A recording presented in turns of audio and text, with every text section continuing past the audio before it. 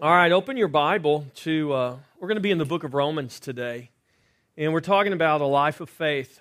And if you remember, last week we talked about the marks of a life of faith, the things that mark a life of faith.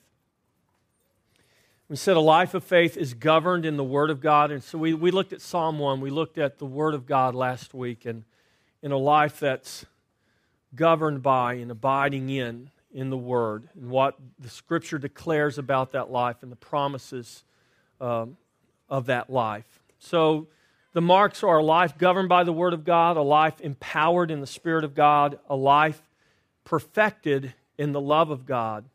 And the whole of these parts are seen in a life conformed to the Son of God. This is what Paul declares in Romans 8:29.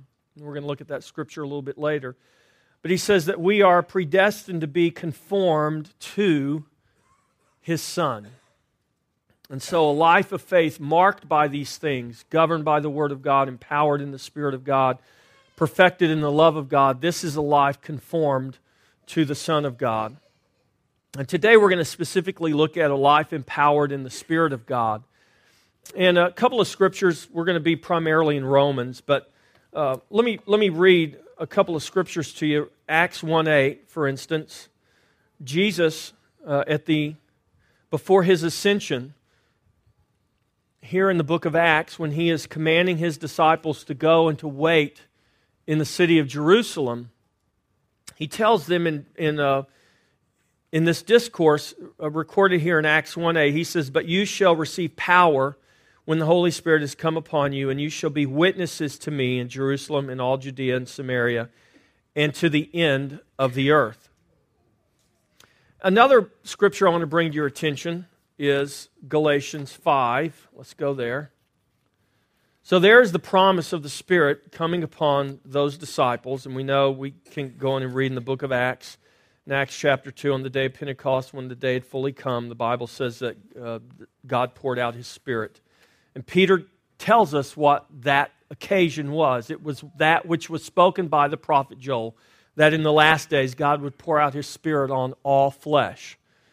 And what does that mean, all flesh? What that means is not just kings and not just priests and not just prophets, but on all flesh. In other words, now we are, even though by natural birth we may not be born into the lineage of a royal family to sit on the throne, or we're not a priest, or we're not a prophet, yet the Bible says in Christ we are all kings and we are all priests. So we see that all of those who are in Christ, that Spirit has been poured out, and we can receive the Spirit of God. And so what is the fruit of that Spirit? And we go to Galatians 5. And we look at Galatians 5:16, for instance, where Paul makes this statement, and he says, "I say then, walk in the Spirit, and you shall not fulfill the lusts of the flesh." And so in that statement, and then we're going to look at this today in some detail as we get into the book of Romans, we see in this statement here in Galatians 5:16 that there is a conflict. There's something about the lust of the flesh and the Spirit. Flesh and spirit are opposed to one another. The Scripture says, Paul says in Romans, that they are enmity against one another. The carnal mind is enmity against the Spirit. So he says, walk in the Spirit, and you shall not fulfill the lust of the flesh. And then he goes on in verse 22 of Galatians 5, "But the fruit of the Spirit is love, joy, peace, patience, kindness, goodness, faithfulness, gentleness, self-control." These aren't works, they're fruit. In other words, they're not things we do, they're things that are produced through our life, and they're manifest through us by the power of the Spirit. We're going to talk about a life empowered in the Spirit of God today. Against these, against such there is no law. Verse 24, "And those who are Christ, or those who have belonged to Christ, have crucified the flesh with its passions and desires. If we live in the Spirit, let us also walk in the Spirit." If we live in the Spirit, let us also walk in the Spirit. And so, if our life is in the Spirit, then what he's saying is let the walking out of our life, let that which is manifest through our life be consistent with the Spirit. Now go to Acts. And let's go to Acts chapter 6. Now I'm going to try to accomplish a dangerous feat today. We're going to basically look at 3 chapters in the book of Romans. I'm sorry, Romans chapter 6. Did I say Acts? I'm sorry. Romans chapter 6. So we're going to look at Romans chapter 6, Romans chapter 7, and Romans chapter 8. And we're going to look at it in this context. We're going to look at the overriding theme of these 3 chapters. I just want to touch on 3 things out of each of these chapters to help us understand what it means to live a life empowered in the Spirit of God. So a life empowered in the Spirit is most importantly, it speaks of what we are to be more than what we are to do. I want you to catch this. I want you to understand this. A life empowered in the Spirit is most importantly the power to be, not only the power to do. We are fundamentally, at our core, performance-based creatures. And the reason we are that way is because we ate of the wrong tree in the beginning. And because we ate of the wrong tree in the beginning, we can see from the very beginning. Go back to Genesis chapter 1, look at the order of creation. You get to Genesis chapter 3 where Eve and Adam partake of the fruit and they fall. And they come to possess a fallen nature. We see out of that, what was the very first thing they did? They covered themselves. They did something to try to cover their sin. They worked to cover their own sin. And God wouldn't accept that. And we could go into quite a bit of detail and see all through just the book of Genesis where God would not allow man to operate out of that frame of thought. And so we are performance-based creatures at our very core. The problem with that is there's no performance we can give to God. There's nothing we can do in and of ourselves to make ourselves acceptable. There is no work we can do. The only work that is acceptable is the work Christ has done. Now, that doesn't mean that we don't walk in good works, because we do, but where do we walk in those good works? We walk in those good works where? In Christ. In Christ. And they're not works that we have created for ourselves. They are works, Ephesians 2:10, that were created for us in Christ Jesus beforehand, these good works that we should walk in. And so everything points away from us, and it points to who? It points to Christ. It takes the glory from us, and it gives the glory to Him. But we participate in that glory, right? Because we are partakers in Christ. And so a life empowered in the Spirit, most importantly, is the power to be. We live out of our nature. You realize that? Or out of our identity. We live, we walk, we move, we do according to our nature. We can be imitators for a moment in time, and we can fool, but we can never sustain that through the power of our flesh, through the power of our carnal nature. We can't do it. This is the gospel. The gospel is not only you can't do it, God doesn't expect you to do it. And He will let you come to this place of utter futility and hopelessness. That's where you're supposed to come to, so that you look to Him and trust in Him to do what only He can do. And so we live out of our nature. So the question is not first what, but rather who. The life empowered in the Spirit speaks to our identity. In Christ, what does the Scripture say that we are? It says that we are children of God. We're His seed. We are His offspring. That means if we're children of God, whose nature do we become partakers of? The nature of God. This is what Peter says. Through these great and precious promises, you have become partakers of the divine nature.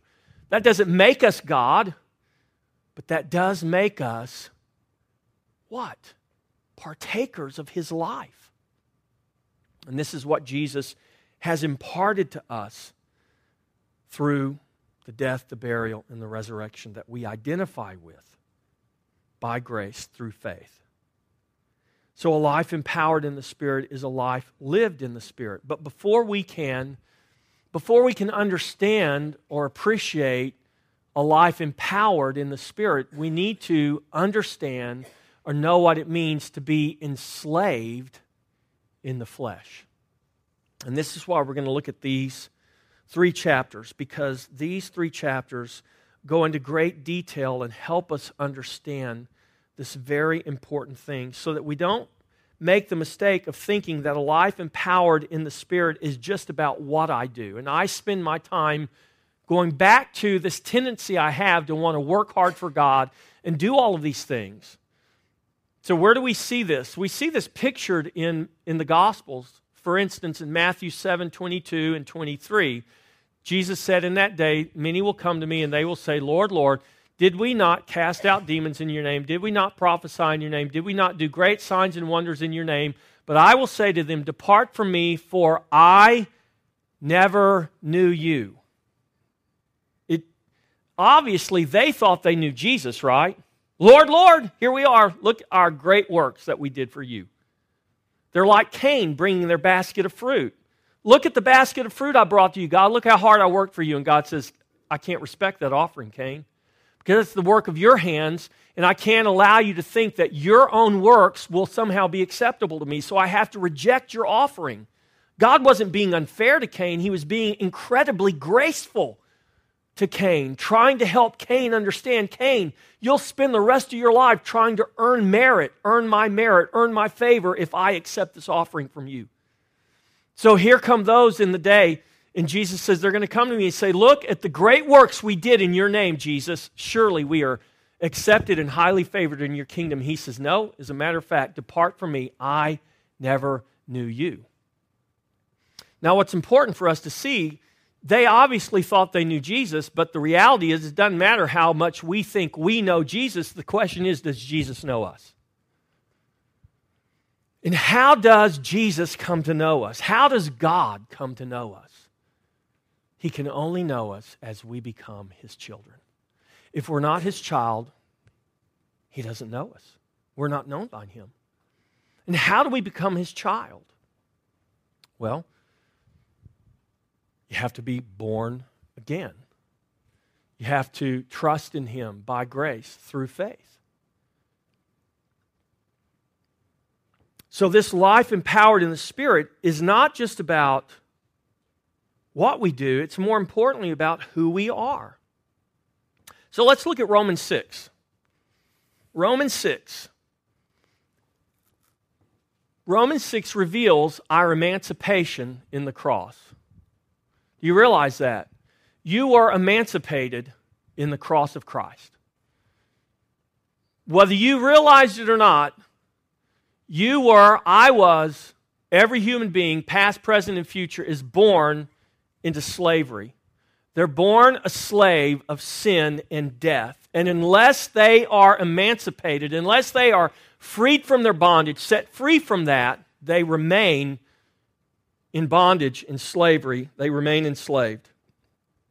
So the cross, what is the cross?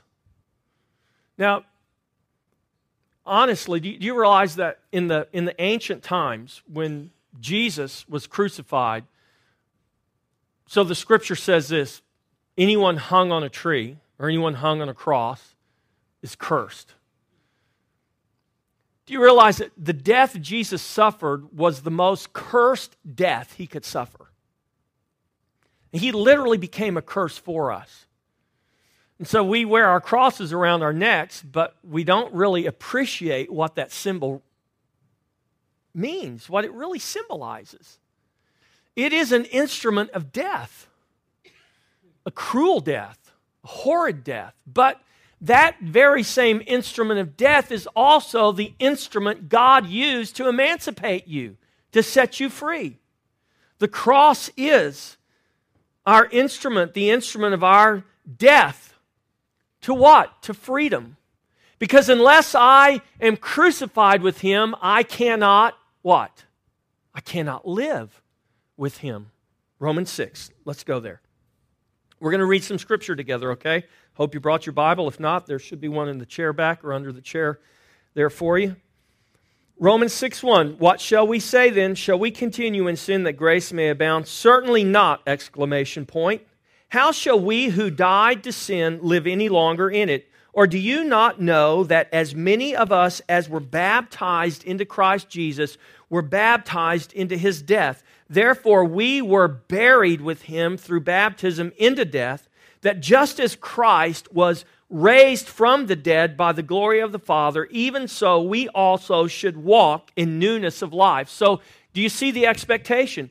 If we were crucified with Him and died with Him, the expectation is that we will also what? Be raised with Him and live in His life. That's good news.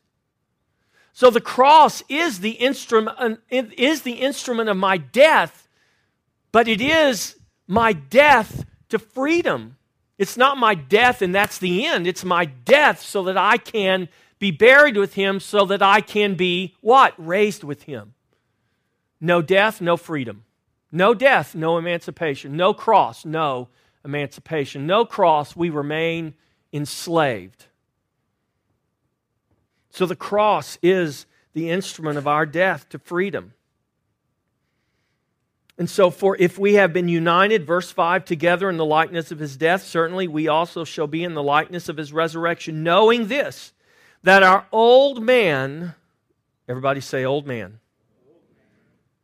was crucified with Him, that the body of sin might be done away with, that we should no longer be slaves of sin.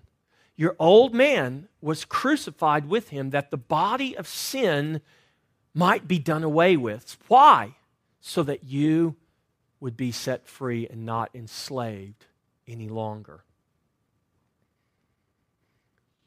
Now, we don't have time to go verse by verse and really pick this chapter apart, though we will one day, but just not today.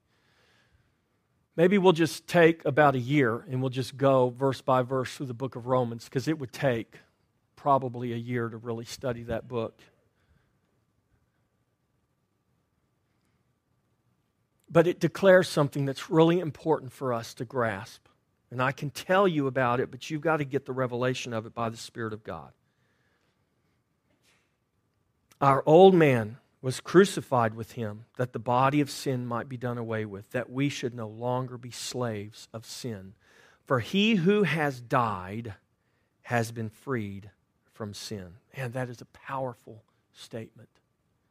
See, the problem is, Christian, if you are truly in Christ, you're dead, but you may not know it. You've been buried with Him. Your old man has been done away with, but the question is, do you know it? Or are you still living out of that old man, out of the mind of that old nature? And if you are, you need to ask yourself a question. Either I'm not renewing my mind. Do I need to be more diligent in renewing my mind? Do I need to pray and have God to really begin to reveal to me the need of the renewing of my mind, and then not just wait for it to fall out of heaven for you, but do you wash your mind with the water of the Word? So, Pastor Jeff, are you advocating brainwashing? I absolutely am. I advocate that you wash your brain every day with the Word of God, because this is how your mind's going to be renewed. And you're going to stop living out of the old man that was crucified and buried with Him, and you'll begin to live out of the new man that you were raised in when you experience the new birth in Christ Jesus. You got to get emancipated. You've been emancipated in Christ. The question is, are you walking in your freedom, or are you still living in your bondage? And if you have truly been set free, then walk in your freedom. Because Paul says you are free. You are no longer a slave to sin. If you died to sin. Verse 8, now if we died with Christ, we believe that we shall also live with him, knowing that Christ, having been raised from the dead, dies no more. Death no longer has dominion over him. For the death that he died to sin once for all, but the life that he lives to God. Likewise, you also reckon yourself to be dead indeed. For real, people, that's what Paul is saying. Reckon yourself to be dead, really, indeed, for real, you are dead to sin. Reckon yourself such. But at the same time, reckon yourself alive to God. Because when we were enslaved in sin, we were dead to God. But now that we have been emancipated and set free from our sin, we are dead to sin, but we are alive to God. That's good news. So the cross is the instrument of our death to our freedom. The purpose of our death is to bring us into our freedom, to bring us out of death and into life. So Paul goes on, he makes some really important statements there in chapter 6, but we're not going to take time to go through this whole chapter. He talks about we were slaves to sin, but now we're slaves to God. That, I don't know how your Bible translates it. It may translate the word slave as servant, but it really is the word slave. It's the word for the lowest form of slavery. We were in the lowest form of slavery to sin. And can a slave deliver himself? No, he can't. So God delivered us, and now we have become slaves. That same servitude, that same bondage we were into sin, now we are in that slavery, in that bondage, in that servitude to God. You might think, well, that doesn't sound good. No, that's good. That's really good. Why? Because God is good. And in taking us out of slavery to sin, He took us out of death. And in making us slaves to God, He brought us into His life. Don't ever forget that it's His life. It's not your life. It's His life that He's brought you into. So here is this emancipation. The cross is the instrument of our death to bring us to freedom, to bring us to life. Now, remember we said this, that to understand our emancipation, we need to understand our enslavement. Now, let's go to chapter 7 of Romans. I know we skipped a lot there, but take some time this week and read and meditate on Romans 6, 7, and 8. Actually, you might even start in Romans chapter 5. Those 4 chapters. Read and meditate in those 4 chapters. And you'll begin to understand what God empowered you to be when He saved you. All right, Romans chapter 7. If Romans chapter 6 reveals to us our emancipation in the cross and the instrument of our death to freedom, then Romans chapter 7 reveals to us our enslavement in the flesh and the horror of our bondage to death. The cross was our instrument of death to freedom. Romans 7 reveals the horror of our bondage to death. So Romans chapter 7, Paul begins this chapter and he gives kind of an analogy of a man and a woman married. And if you've been through Not I But Christ, you'll know that's a really powerful thing. We're going to skip past that. And we're going to go down to verse 13.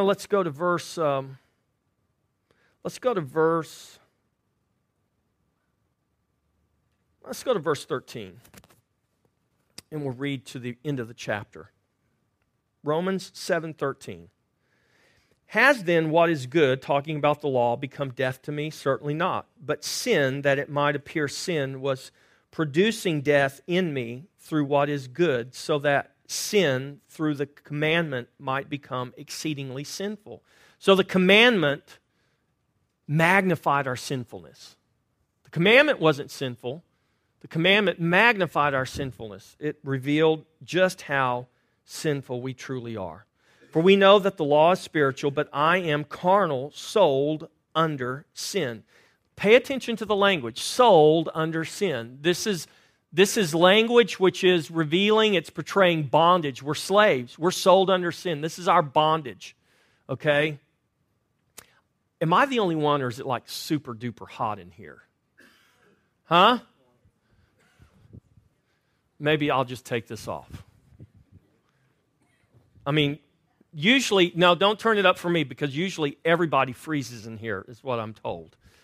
So we'll just do that.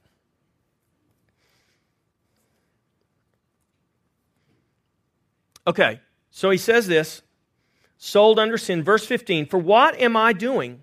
For what I am doing, I do not understand. For what I will to do, that I do not practice, but what I hate, that I do. Are you catching this? If then I do what I will not to do, I agree with the law that it is good. The law is good, and the law is revealing that my life is contrary to what is good.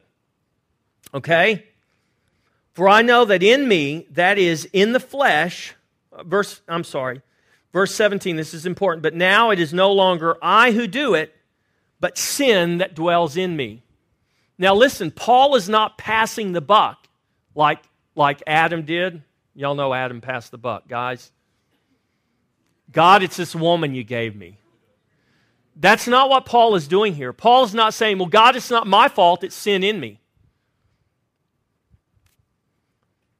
He's not passing the buck, he's just telling the truth. What he's saying is, it's not my fault, God. He's saying is, I can't help myself. And that's not a defense. He's not offering a defense to God, saying, God, you got to give me a pass because I can't help myself. That's what we would do. That's what we do, right? That's our fallen nature. That's Adam going, God, it wasn't my fault, it was the woman. No, Paul is just making a plain statement here, declaring his hopelessness. He is coming to a realization. Or we might say it this way, he's recording the revelation he came to. And the revelation he came to is that there is something at work in me, and I am hopelessly enslaved to it. It's not a defense. Why is it not a defense? Because it is who I am. This is who I am, Paul is saying. All of these years that I was a Pharisee, keeping the law, a Hebrew of Hebrews, doing all these things, blameless in terms of the righteousness of the law, these are all things Paul said in his epistles.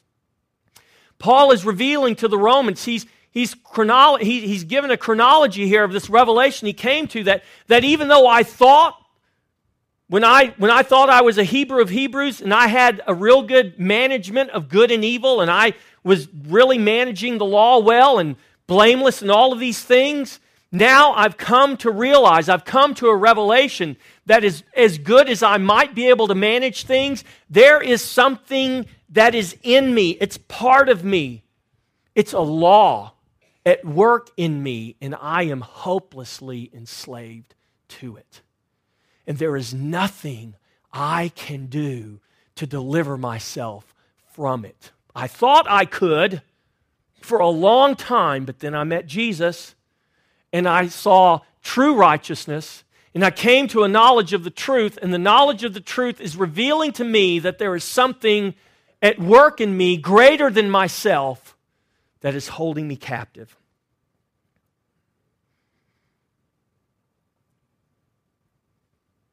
For the good that I will to do, I do not do, verse 19, but the evil I will not to do, that I practice. Now, if I do what I will not to do, it is no longer I who do it, but sin that dwells in me. I find then a law that evil is present with me, the one who wills to do good. When Paul was a Pharisee living under the law, his will was to do good.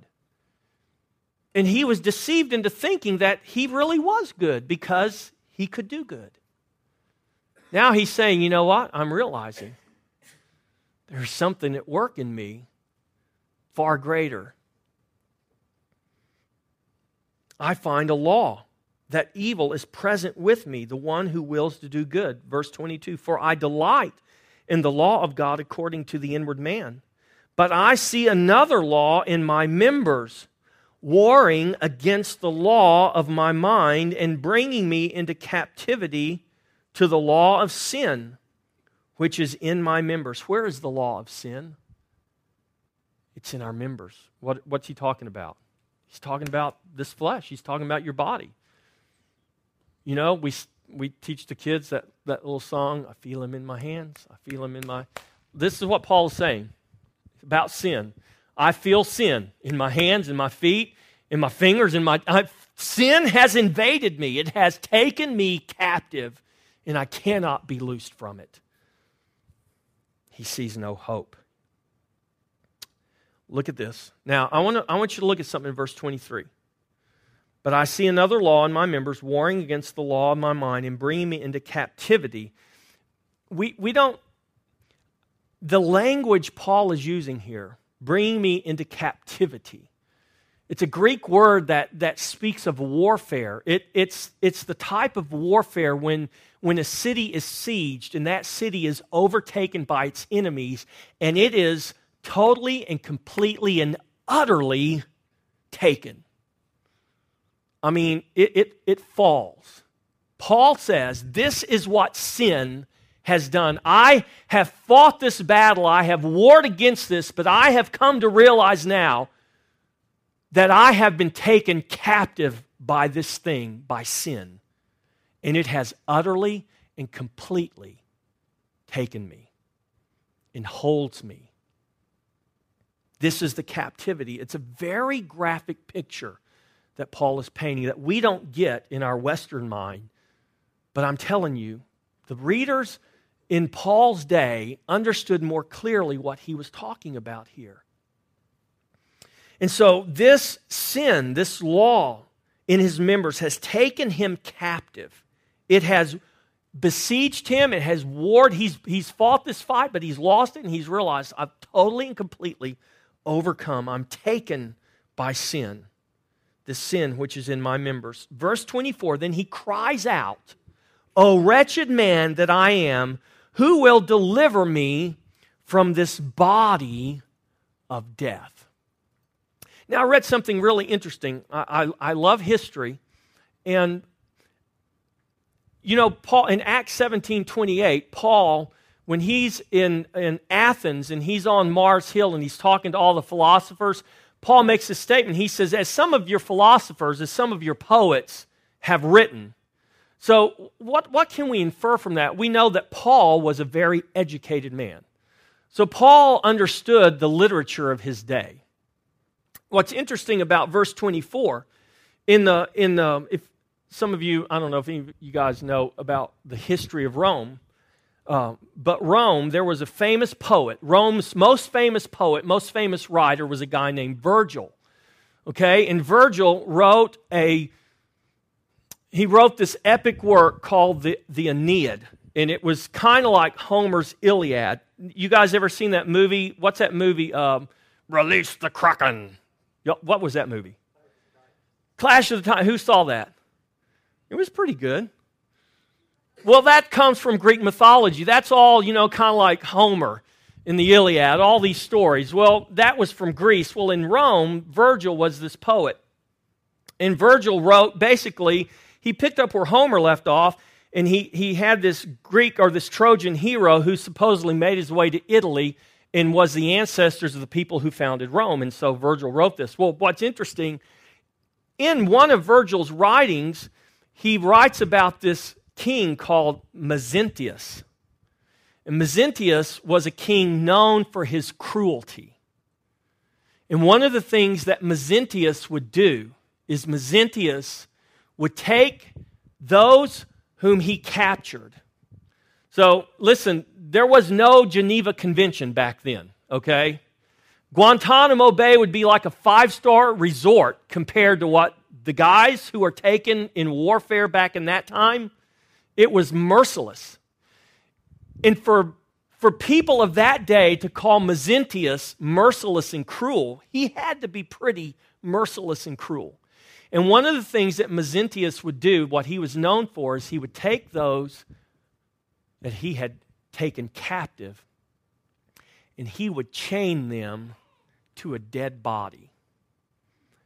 And he would leave them chained to that dead body until that death in putrid, you get the picture, just invaded that living person, and it just killed them. And Virgil writes in his writings that this was known in the day. This was like the cruelest thing. You'd rather be roasted, toasted, anything, but you didn't want Mezentius to get you, and you didn't want to be chained to this dead body because it was the most horrid of deaths that you could experience. This is what Paul is declaring. Paul to these Romans, "O wretched man, who will deliver me from this body of death?" Paul just gets through painting this graphic picture to these Roman believers who understand, who is reading between the lines, and they're catching what Paul is saying. And Paul is saying, I am like one that has been taken captive. I am powerless, and I have now been linked to, chained to this body of death. O wretched man that I am, who will deliver me from this body of death? Well, the answer in Mezentius' day was no one's going to deliver you from this body of death because you were put there to die. Paul says, who will deliver me? He paints this picture. I am one taken captive, one utterly, totally, and completely defeated by sin. And sin has found its way in me, and it is my death. Who can deliver me from this body of death? Verse 25, I thank God through Jesus Christ our Lord. So then, with the mind I myself serve the law of God, but with the flesh, the law of sin. Is there anything good in the flesh, church? What's the Bible say? There's not anything good in the flesh. Paul says, your soul, my soul, is trapped inside this body of death. And if I don't get free from it, it will bring me to the same state that it is. Who can deliver us? I thank God for Jesus Christ. So, to understand what Paul was saying about our life in the flesh and what the sinful flesh brings to us and does to us, he paints this picture. And he cries out, who will deliver me? And he says, I thank God for Jesus Christ. Chapter 8, Romans chapter 8. So the cross is the instrument of our death to freedom. Our emancipation is in the cross. We only understand that fully when we understand what we are enslaved to. The horror of our bondage to death that comes from being enslaved in the flesh. Who will deliver us from this body of death? I thank God for Jesus Christ. Chapter 8, verse 1, there is therefore now no condemnation to those who are in Christ Jesus. I was chained to this body of death, condemned by this cruel master called sin, but now I have been set free. There is therefore now no condemnation. Where? In Christ. To those who are in Christ, who do not walk according to the flesh, but according to the Spirit. Verse 2, for the law of the Spirit of life in Christ Jesus has made me free from the law of sin and death. What did Paul say back up in 7:23? But I see another law in my members, warring against the law of my mind, bringing me into captivity to the law of sin which is in my members. He is bound to this. Who's going to set him free? I thank God for Jesus Christ. For I was bound by the law of sin and death. But now I have, verse 2, been set free, been made free by the law of the Spirit of the life in Christ. Look at verse 3. For what the law could not do, in that it was weak through the flesh. This is what Paul did. He fought in his flesh to overcome sinfulness. He fought, he warred in his flesh to try to overcome unrighteousness. And he finally came to a place where he says, I have been taken captive. My walls have fallen, my city has been besieged, the enemy has come in, and I realize I am totally and completely held captive. I am a condemned man. I have been chained to a body of death, left for surely to die. Who will deliver me? Christ will deliver you. And in Christ, there is no condemnation. There is no death in Christ. There is life, for He is our life. And what the law was weak in that it could not repel sin's assault, God did. Look at this.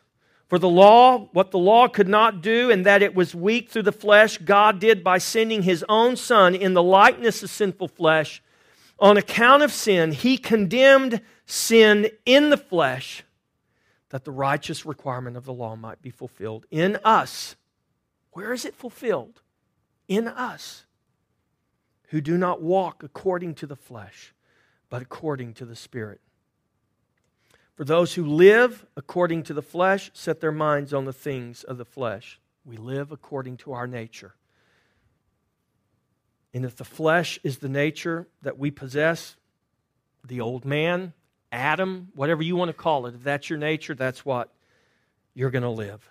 But those who live according to the Spirit, they set their minds on the things of the Spirit. Verse 6, to be carnally minded is death, but to be spiritually minded is life and peace.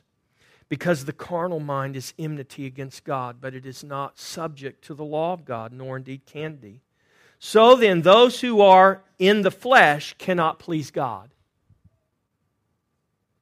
This was what Paul came to, his realization. He's in the flesh. There's nothing he can do not only to please God, but to push back the sin that assails him, that holds him captive. But you, look at verse 9, here's a wonderful promise, church. But you are not in the flesh, but in the Spirit. Those who are in the flesh cannot please God. Are you in the flesh? Or are you in the Spirit? That's a question that you need to ask yourself. Because those in the flesh cannot please God, but those who are not in the flesh, but in the Spirit, you're not in the flesh, but you are in the Spirit, if indeed the Spirit of God dwells in you. So if the Spirit of God dwells in you, are you in the flesh or are you in the Spirit? You're in the Spirit. Who says? Who says? The Bible says. I don't say, the Bible says. The question is, do you know that you're in the Spirit? Or are you still living out of the mind of the flesh? See, Paul thought he was in the Spirit, but lived out of the mind of the flesh, doing the works of righteousness, and he came to a place in his life when he said, hey, my city is overthrown. I realize that now. I am a man condemned to death. I've been chained to a body of death, and I can't deliver myself. Who can deliver me? Well, Jesus Christ can deliver me. Because what the law was weak and unable to do through the flesh, God did by sending His Son in the form of sinful flesh, that He might do what? Condemn sin in the flesh. There is therefore now no condemnation to those who are in Christ, who do not walk according to the flesh, but according to the Spirit. Verse 1, verse 9, and you are not in the flesh if you are in Christ. Or you're not in the flesh, but in the Spirit, if the Spirit of God dwells in you.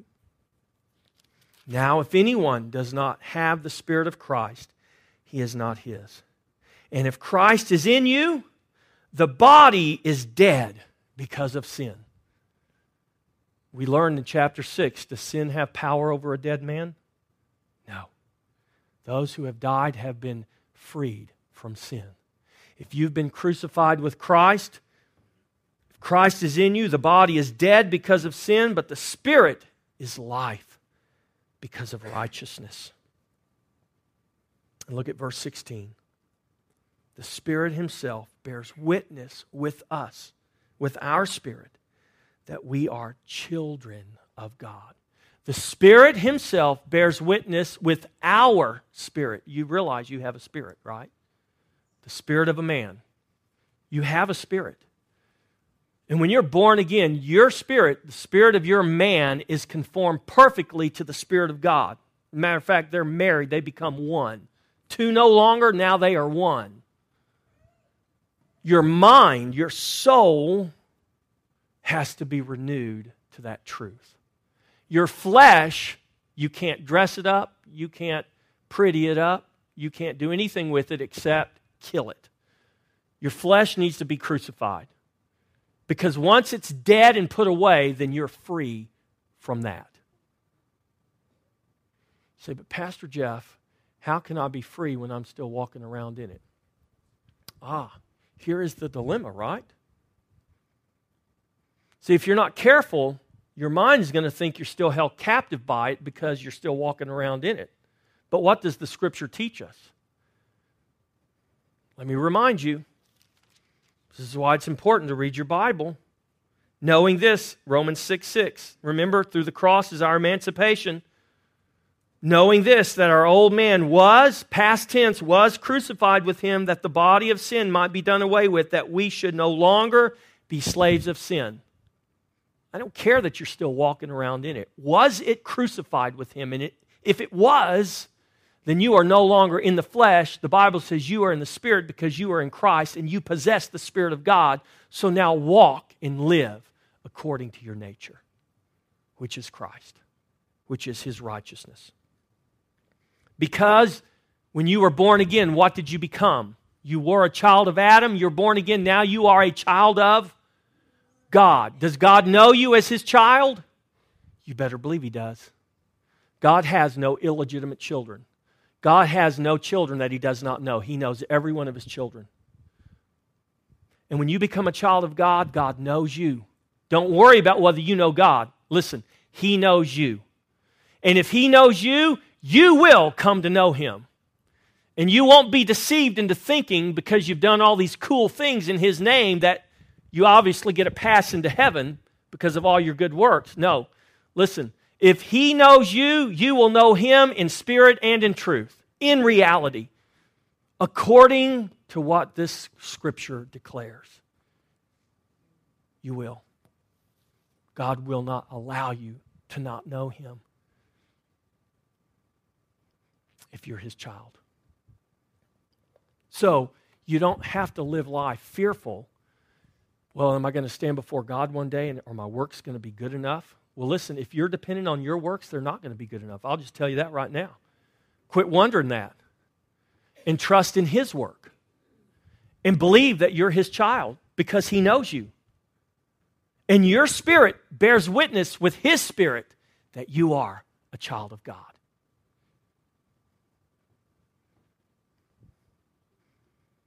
So we're empowered in the Spirit. It's the power of our freedom to life. So now in the Spirit, there's no condemnation to those who are in Christ, who are not in the flesh any longer, but in the Spirit. Why? Because the Spirit lives in us. We're empowered in the Spirit. In Christ, we're no longer in the flesh, but we're in the Spirit. In Christ, the Spirit bears witness that we are, what? Children of God. Romans 8:16.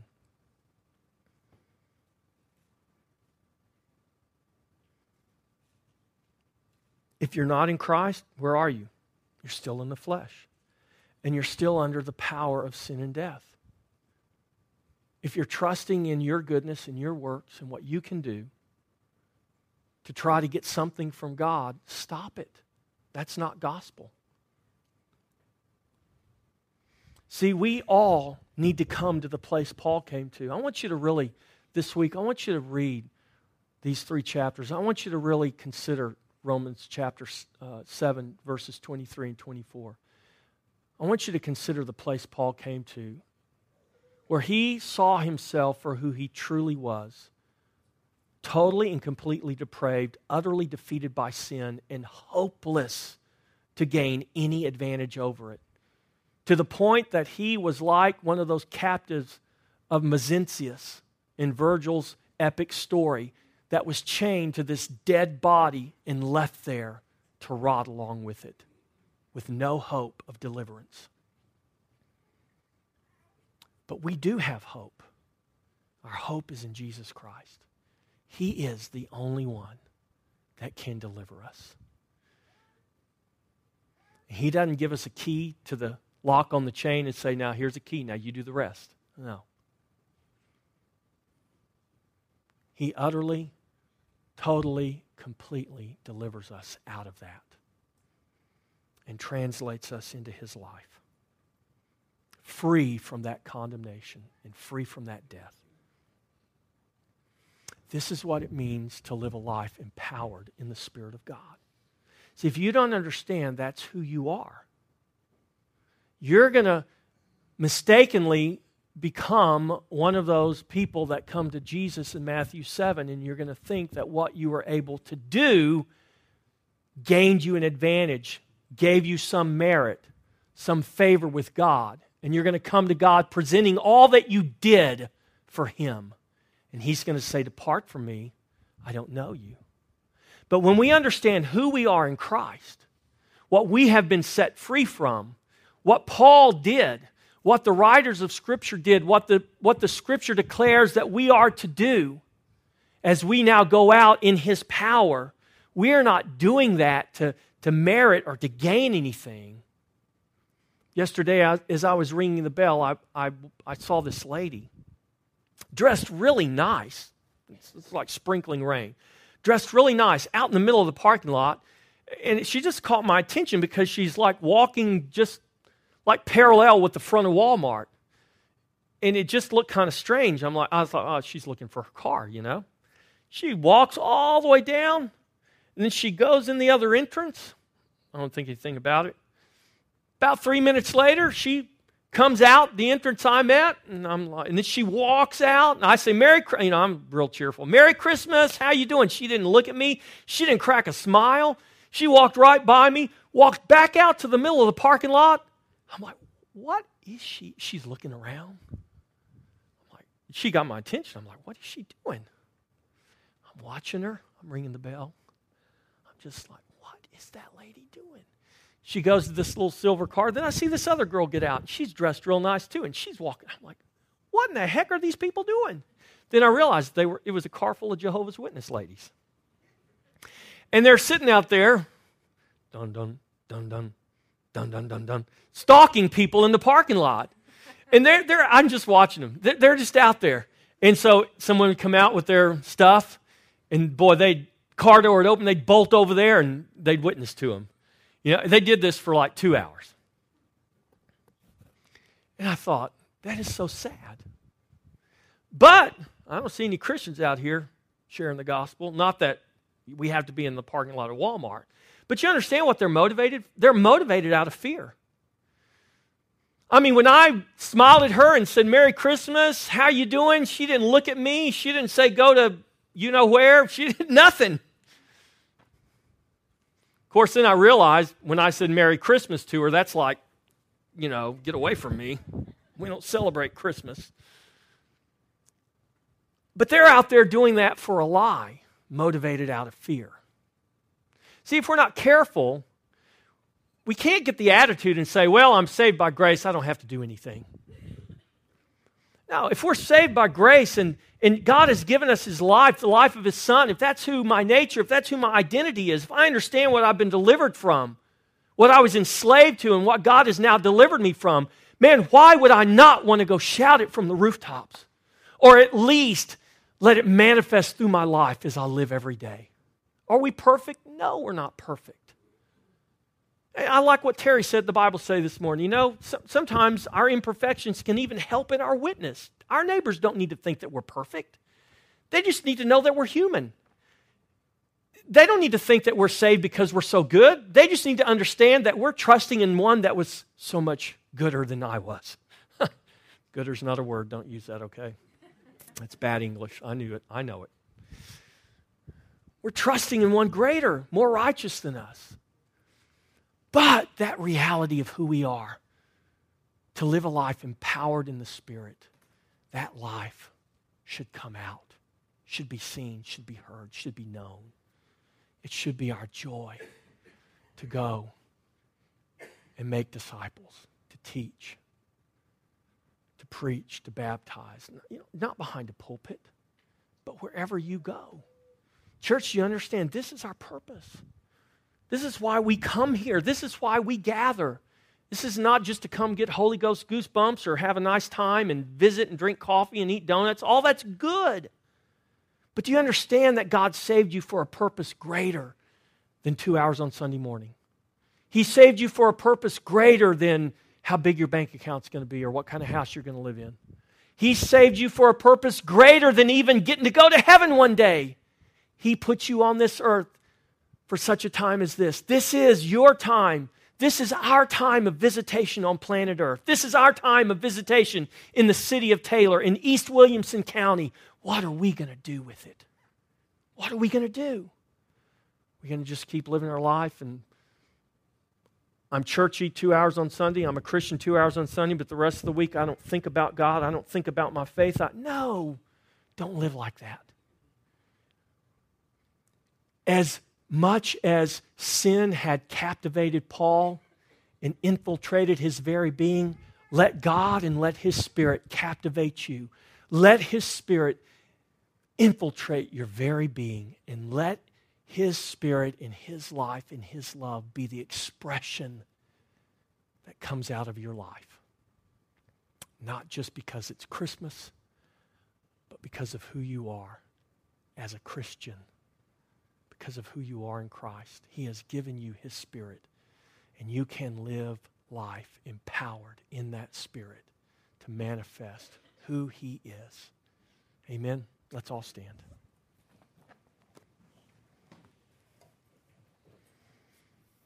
Paul goes on into that chapter, Romans 8, and he says, what can separate us from the love of God? And the short answer is, there is not anything in heaven, on earth, created, material, spiritual, there's nothing that can separate you from His love. Because He has given you His Spirit and you are His child. Has that happened to you today? I ask you that question. Have you received His Spirit? Are you His child? That's a question that you need to ask yourself. And if you ask honestly and you listen with an honest, open heart and mind, God will give you the honest answer. Father, I pray today that as we go from this place, Lord, that we would go, Lord, challenged to understand what we have been delivered from. Lord, what we were enslaved to, the wretchedness of our condition, and that you, Lord Jesus, have delivered us. Taken us from being slaves to sin and death, dead to God, to be slaves to righteousness, alive unto God. Lord, help us in your grace to present our members as slaves of righteousness, as instruments of righteousness. Help us to understand, God, that we don't do that in our own power, out of the will of our flesh. We do that in your power, by the will of your Spirit. And as we live surrendered to that will and to your Spirit, Lord, our lives will not be able to do anything but to reflect the life, the love, and the glory of Jesus Christ. Help us, Lord, be a witness to Christ in this world. For your glory, God. And thank you, Lord, for allowing us to be benefactors. That, Lord, it is for your glory, but we are partakers of the joy, of the peace, of all the good things. In your presence is fullness of joy.